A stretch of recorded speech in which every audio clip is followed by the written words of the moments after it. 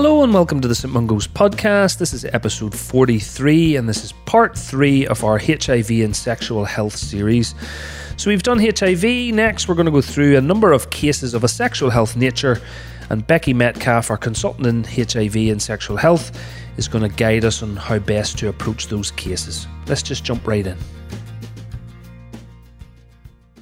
Okay, fine. So I think we're done with HIV, but we're going to go on our journey. We're going to go around and see a few other sexual health related incidents, if that's okay. And just to kind of, just in an ED context, kind of keeping to the facts, keeping it focused.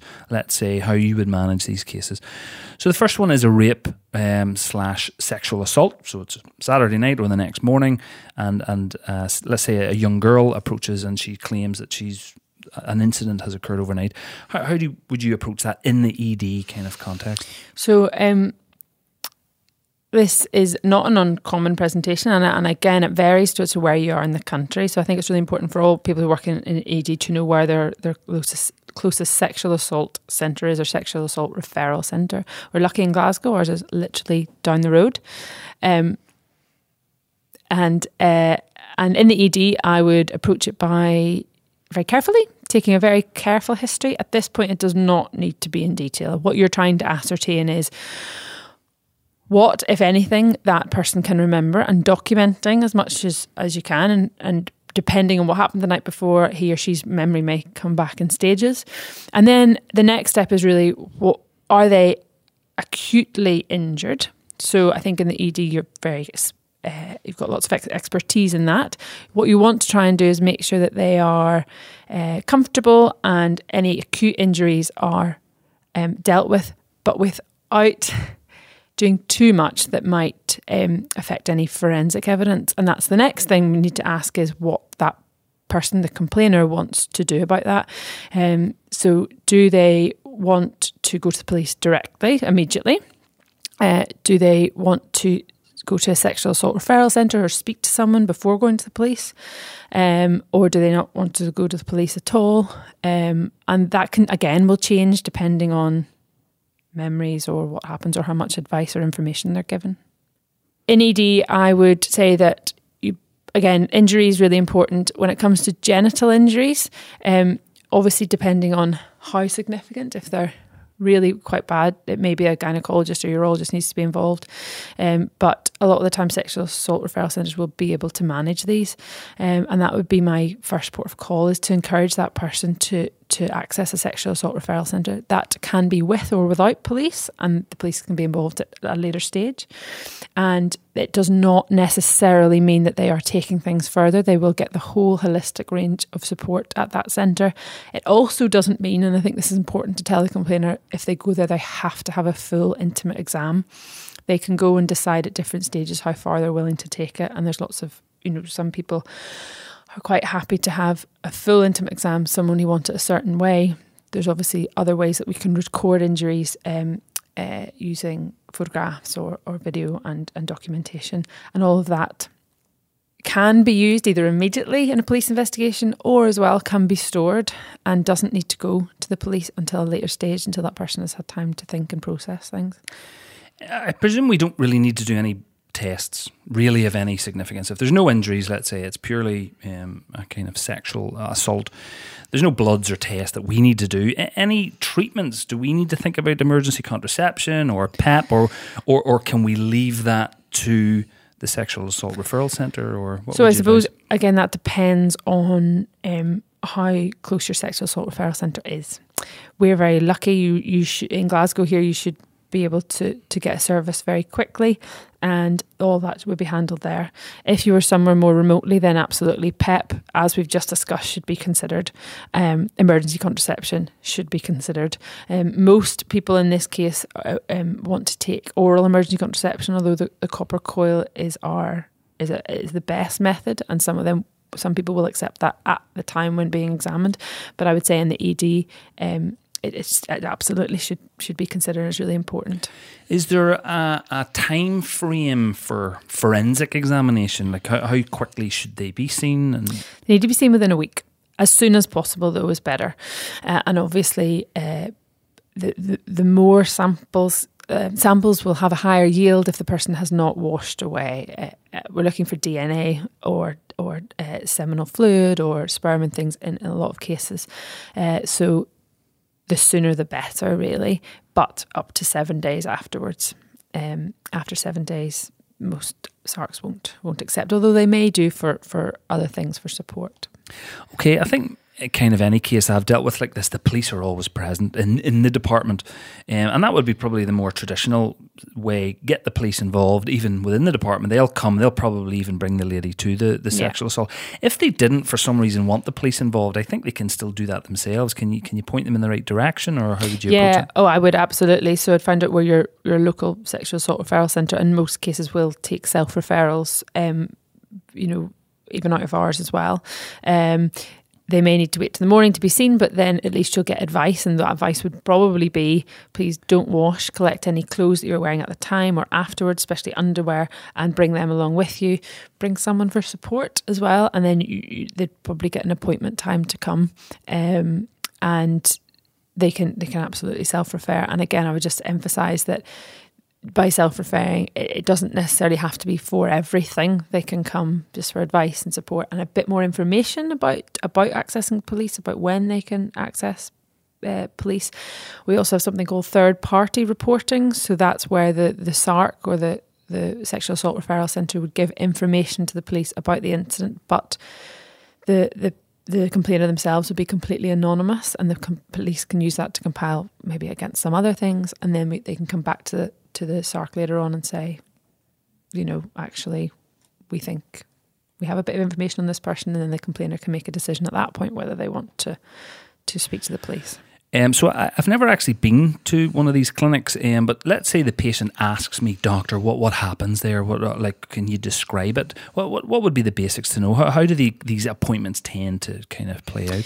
So we would try and see them as soon as possible, and they're usually depending where you're in the country. In Glasgow, which is the only current sexual assault referral centre in Scotland, is doctor and nurse led, so there'll be 2 clinicians there, and they usually take you straight up to a comfortable room where you sit and have a bit of a chat, try and get the person to tell us as much information, and we've got lots of time that we can take over that, and that is really important because it helps us direct what kind of tests we need to do. And then all the way through that, they can have a break or they can withdraw at any time, and then it will be carefully explained to them what the next steps are when it comes to essentially a forensic examination, which will include a full examination, including genitals and taking of appropriate samples, and that will be fully explained to them.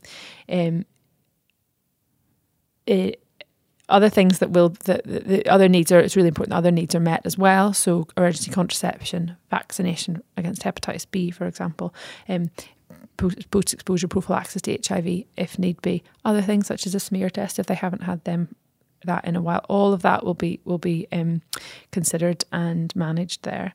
The whole thing can take a couple of hours, so they should be aware of that, and that's where we do like them to have someone along for support.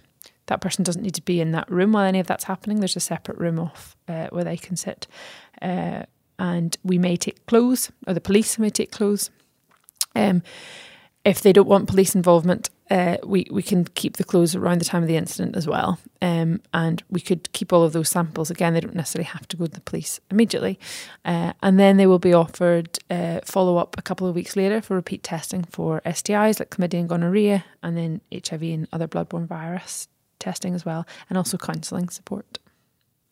Okay, fine. We'll move on to the next patient if that's okay. So we've got a kind of younger gentleman, kind of late 20s, and he's come in with a urethritis, bit of a discharge and stinging in the penis.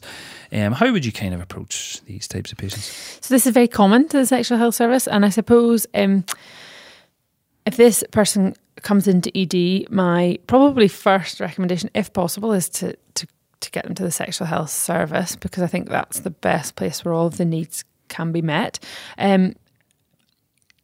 A brief sexual history is often really important. When was the last time they had sex? How long the symptoms have been going on for? Quite often people will give you information themselves. Yes, I noticed this happened 2 days after I had sex with such and such. Again, who they're having sex with, what type of sex. All of these give us an idea of what might be causing their symptoms. If someone is in quite a lot of pain, that again gives us an idea of symptoms as well. And depending on what's causing it and what you see in examination, they might not be able to pass urine, so that needs to be considered as well.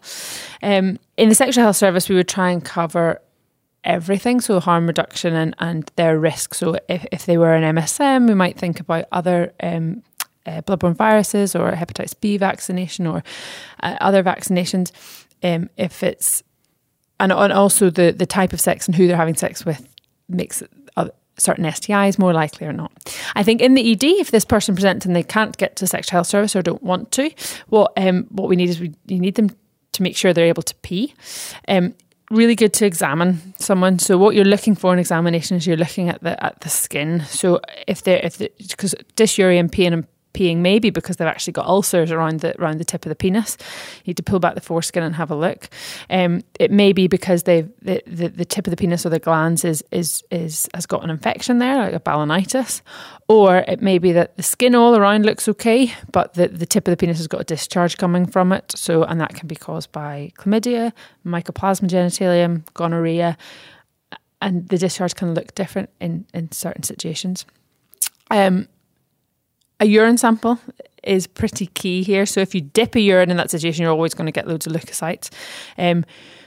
But what we need is to send off in Glasgow. It's a little orange top tube that it goes on, and that's for chlamydia and gonorrhea testing in the first instance.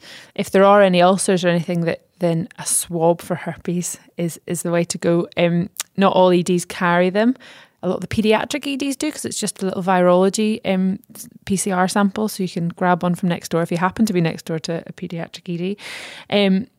But that would be the best test.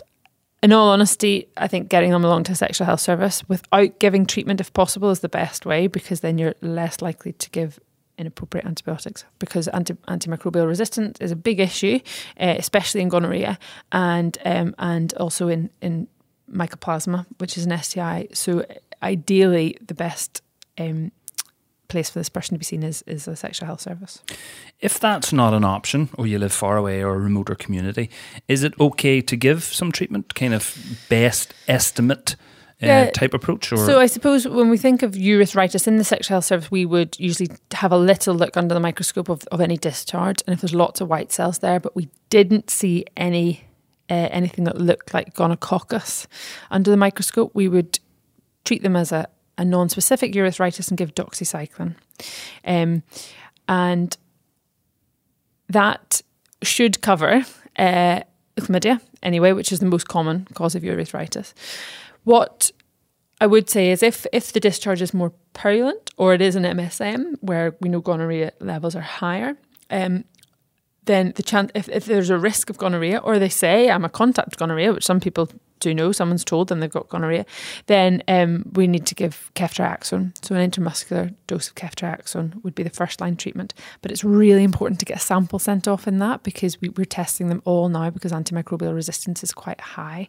So that would need a swab, but just a charcoal swab of the discharge is totally fine. The person can do it themselves and send that to microbiology, but just asking for, they'll grow gonococcus on the swab. But if you're working in a city, it would be fair to say, you're probably better not treating and getting them to a sexual health clinic. Yeah. And that could wait over the weekend. I mean, if you saw someone on a Friday night, they could wait till Monday, could they? I mean, you treat the symptoms, obviously, but it wouldn't be the end of the world to wait a couple of days for that, and that may be better in the long run. Would that be fair? I think it would definitely be better in the long run. Obviously, if someone's in a lot of pain, might not be good for them, but the ones that cause them pain are mostly the ulcerative conditions, so herpes, which you can treat, but if it's a little bit of discharge, not too much discomfort, it'd be better if they were seen in the Sexual Health Service. Okay, we'll come to herpes in a wee minute. What about, say, how would you best differentiate a kind of sexual health disease from a simple UTI? Now, presuming that the external genitalia looks normal, let's say there's no discharge, if it was just a simple kind of painful when I pee and I'm going a bit more frequently, would that be more suggestive of UTI, or could that still be a sexual, or what would you advise in that? It's still best to go and be seen at a sexual health clinic? Yeah, I think UTIs are quite rare or unusual in otherwise healthy, say, men or young men, and women are a bit more likely, but I think testing for STIs is really important because you could treat that UTI several times and you're never going to get rid of the chlamydia that's actually causing it unless you test for it. Okay, sorry, you mentioned herpes there. Instead of bringing you to a brand new case, do you want to just tell us a few things about herpes? Yeah, so I think herpes is really important because it does present to ED, and it may present male or female with pain in the genital area. Some people may have looked and be able to tell you that they've got little blisters or ulcers, and some people may not and may just say it's sore. Women especially who may not be able to see in that area. So on that, I would say anyone presenting with pain in the genital area, you need to have a look at them in that area and see. And if the skin's normal, that's very reassuring. But normally in herpes, you may see small little blisters, or they may have developed into ulcers. It's HS herpes simplex virus. It's incredibly common, and it can come on at different times in someone's lifetime. So just because someone's presenting for the first time doesn't necessarily mean that's the first time they've been exposed to it. However, if they're unwell enough with it and in pain enough to present to the ED, it probably is. Sexual history is important. Have they had a new partner recently? Remembering as well that it can be transferred through oral sex. So even if they've just received oral sex from a new partner, and also remembering that partner may not have had any symptoms themselves, because the herpes virus can become active without actually showing symptoms in someone who's had it for a long time. And this is one of the difficult things to talk to people about herpes about, and why I think they should always be seen in a sexual health service within that first episode of care, because it's really important to educate them on the herpes virus, that first presentation. It's a lifelong virus. We don't have a cure for it, but we do have really, really good treatments that can treat the acute episodes, but also keep it at bay long term. So I think if someone pitches up and it looks like herpes on examination, if possible, please send a swab, because it's really useful to have that confirmed, and also to know whether it's herpes type 1 or type 2, which here in Glasgow we routinely do. It might change throughout the country. That swab, again, is just sort of a dry swab over the area. If it's quite painful, the person can take it themselves. You're trying to get fluid from the blisters, from the ulcers, and then dip it into it's a little small virology sample tube with the fluid at the bottom for PCR, and you just want to mix that swab into the tube and then send that to virology, and you're just asking for herpes PCR. In Glasgow and in some other places, they also will do syphilis. It's a dual test on that, and that's important because although syphilis does affect other populations, and typically the syphilis ulcers are painless and not as numerous as herpes ulcers, we have seen presentations where they overlap, and we've treated one that's actually the other. So that's why the dual test is really important. I would recommend treating if someone presents to ED, because it can really help their symptoms. So high dose of cyclovir and early follow-up in the sexual health clinic would be recommended. As I said, if you can send a swab, that would be fantastic. If not, it can be done in the clinic, but as soon as the lesions start to heal over, that's the swabs can be less reliable. Being able to pass urine, really, really important, because in really severe episodes of herpes, sometimes people can't. And if I would encourage someone to pass urine while they're there and they're staying. If they can't pass urine, then they may need to be admitted. General symptomatic management of the skin is really important as well. So making sure people aren't putting anything really on the skin, which you would be surprised at what people try and put on open wounds and skin. So and also if they have a bath at home, just a shallow bath with a handful of salt and bathing the water in that, bathing the wounds in that water can really help. If peeing is difficult, then peeing in a shallow bath or using some sort of lukewarm water in a jug to pour over the area while they're peeing will obviously decrease the acidity of the urine. And all of these things they sound simple, but actually they will really help that person's acute episode while the acyclovir is kicking in. other STIs need to be checked for, and that's what we would do in the sexual health clinic. So I would say that any new episode of herpes, please get followed up in the sexual health clinic pretty pronto.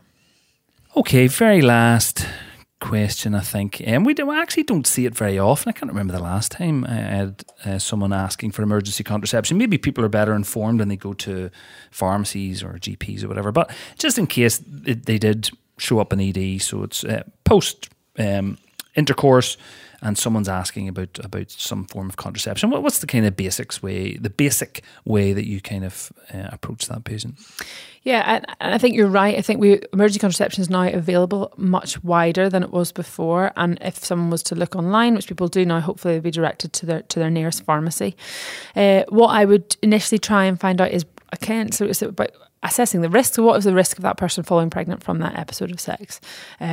Was a condom used? Was it a break in a condom? At what stage did the male partner ejaculate or not? What stage they are in their cycle as well, and have they got any contraception on board? Some people will pitch up, but actually they've not been taking a pill very well, and that can sometimes make things quite complicated. If the person has a regular cycle, then being very early or very late in that cycle, so a period just finished or a period about to come, makes it much less likely, but still possible that they can fall pregnant. The most likely time is right in the middle. Of if they have a regular cycle. If a person's cycle is irregular, it's even harder. Again, earlier as possible when it comes to oral contraception. The best emergency contraception we have is the copper coil, and we can put that in up to 5 days after sex or up to day 19 in a regular cycle. So again, if someone would like this as a method, it's also a good ongoing form of contraception, then get them along to the sexual health service. It doesn't necessarily need to be that day, but within 5 days, and most sexual health services will be able to accommodate that. Oral emergency contraception, there's two main types. So levonorgestrel or ulipristal. Most people are eligible for levonorgestrel. It's got to be, again, taken pretty quickly, but within 72 hours of sex. Sometimes we need to be aware of other medications that they're on, drug interactions, but that can all be checked. So you mentioned the IUD is more effective and obviously gives long-lasting, longer-term contraception. Is that something that we could discuss in ED as an option, to counsel them on that? And if that was an option, give them nothing and go to a clinic within 5 days, or best to still give the oral contraception if that's our only option, and then go and discuss that later? Yeah, I would always offer them both. So there's no harm in that. So oral contraception, because there's always the risk that they change their mind or they don't turn up for the copper coil. Most services, and I know in Glasgow, our services have got loads of information online. So it'd be very easy for you in ED to access information on emergency contraception. All of it, but also the copper IUD, and give that to the patient, get the patient to look it up on their phone. A lot of people will do that themselves and make that decision if they want that, and then they can self-refer easily to a sexual health service, or you could do it for them. But in the interim, I would give the emergency contraception, get that on board, and then they can go on and have the copper coil as well. Anything you would advise them? So you've given them the treatment, anything you would advise them on discharge? So making sure they're not pregnant as a consequence. Nothing is ever 100%. So my advice would be to make sure that either if their period doesn't come when planned, or 3 weeks after the episode of sex, to check a pregnancy test. And the fact that that person has presented, particularly to ED, quite worried that they might fall pregnant, suggests they may need ongoing contraception. So that would be really, really important. GP or sexual health service follow-up for that. Well, look, we've come to the end of our shift. So that was brilliant. Thank you very much for taking us through all that. I think we'll finish off with just one final question. I always ask everyone this question. I'd like to get your thoughts on it. But I talk about my time machine, and if I could take you back to meet yourself, leaving medical school, all fresh-faced and ready to go, what would you advise yourself? What have you gained in your experience that you would pass to them starting their career? I think it's difficult because when I left medical school, I probably didn't think too much about the next 30, 40 years, to be honest, as most 20-somethings don't. I think the advice that I would give is to not rush in and remember, you're going to be doing this job actually, if you're coming out of medical school now, probably for about 45 years, and that there are a range of options out there for you. Look around you, look around the seniors, see what you think you want to be doing as you get older, and medicine is a huge specialty, and there's no harm with combining it with something else, I suppose. So education being one of them, having a role in education, or overlapping specialties, or a special interest in something that really makes you want to go to work in the morning, because it can be a hard slog otherwise. Rebecca Metcalfe, thank you very, very much. It's been brilliant. Thank you for joining us. Thank you. So many thanks again to Rebecca Metcalfe. I think my main take-home points from today are, number one, regarding rape and sexual assault. It's important that you know where your local sexual health referral centre is, and you need to refer your patients there because they will do the vast majority of what is required. You can ask about and document the incident. You may, in rare cases, have to manage significant injuries which might require gynecology or urology support. Otherwise, everything is done at the referral centre, and less is actually more in the emergency department because you do not want to contaminate any forensic evidence. The patient ideally goes to the referral centre as soon as possible, but can be up to 1 week.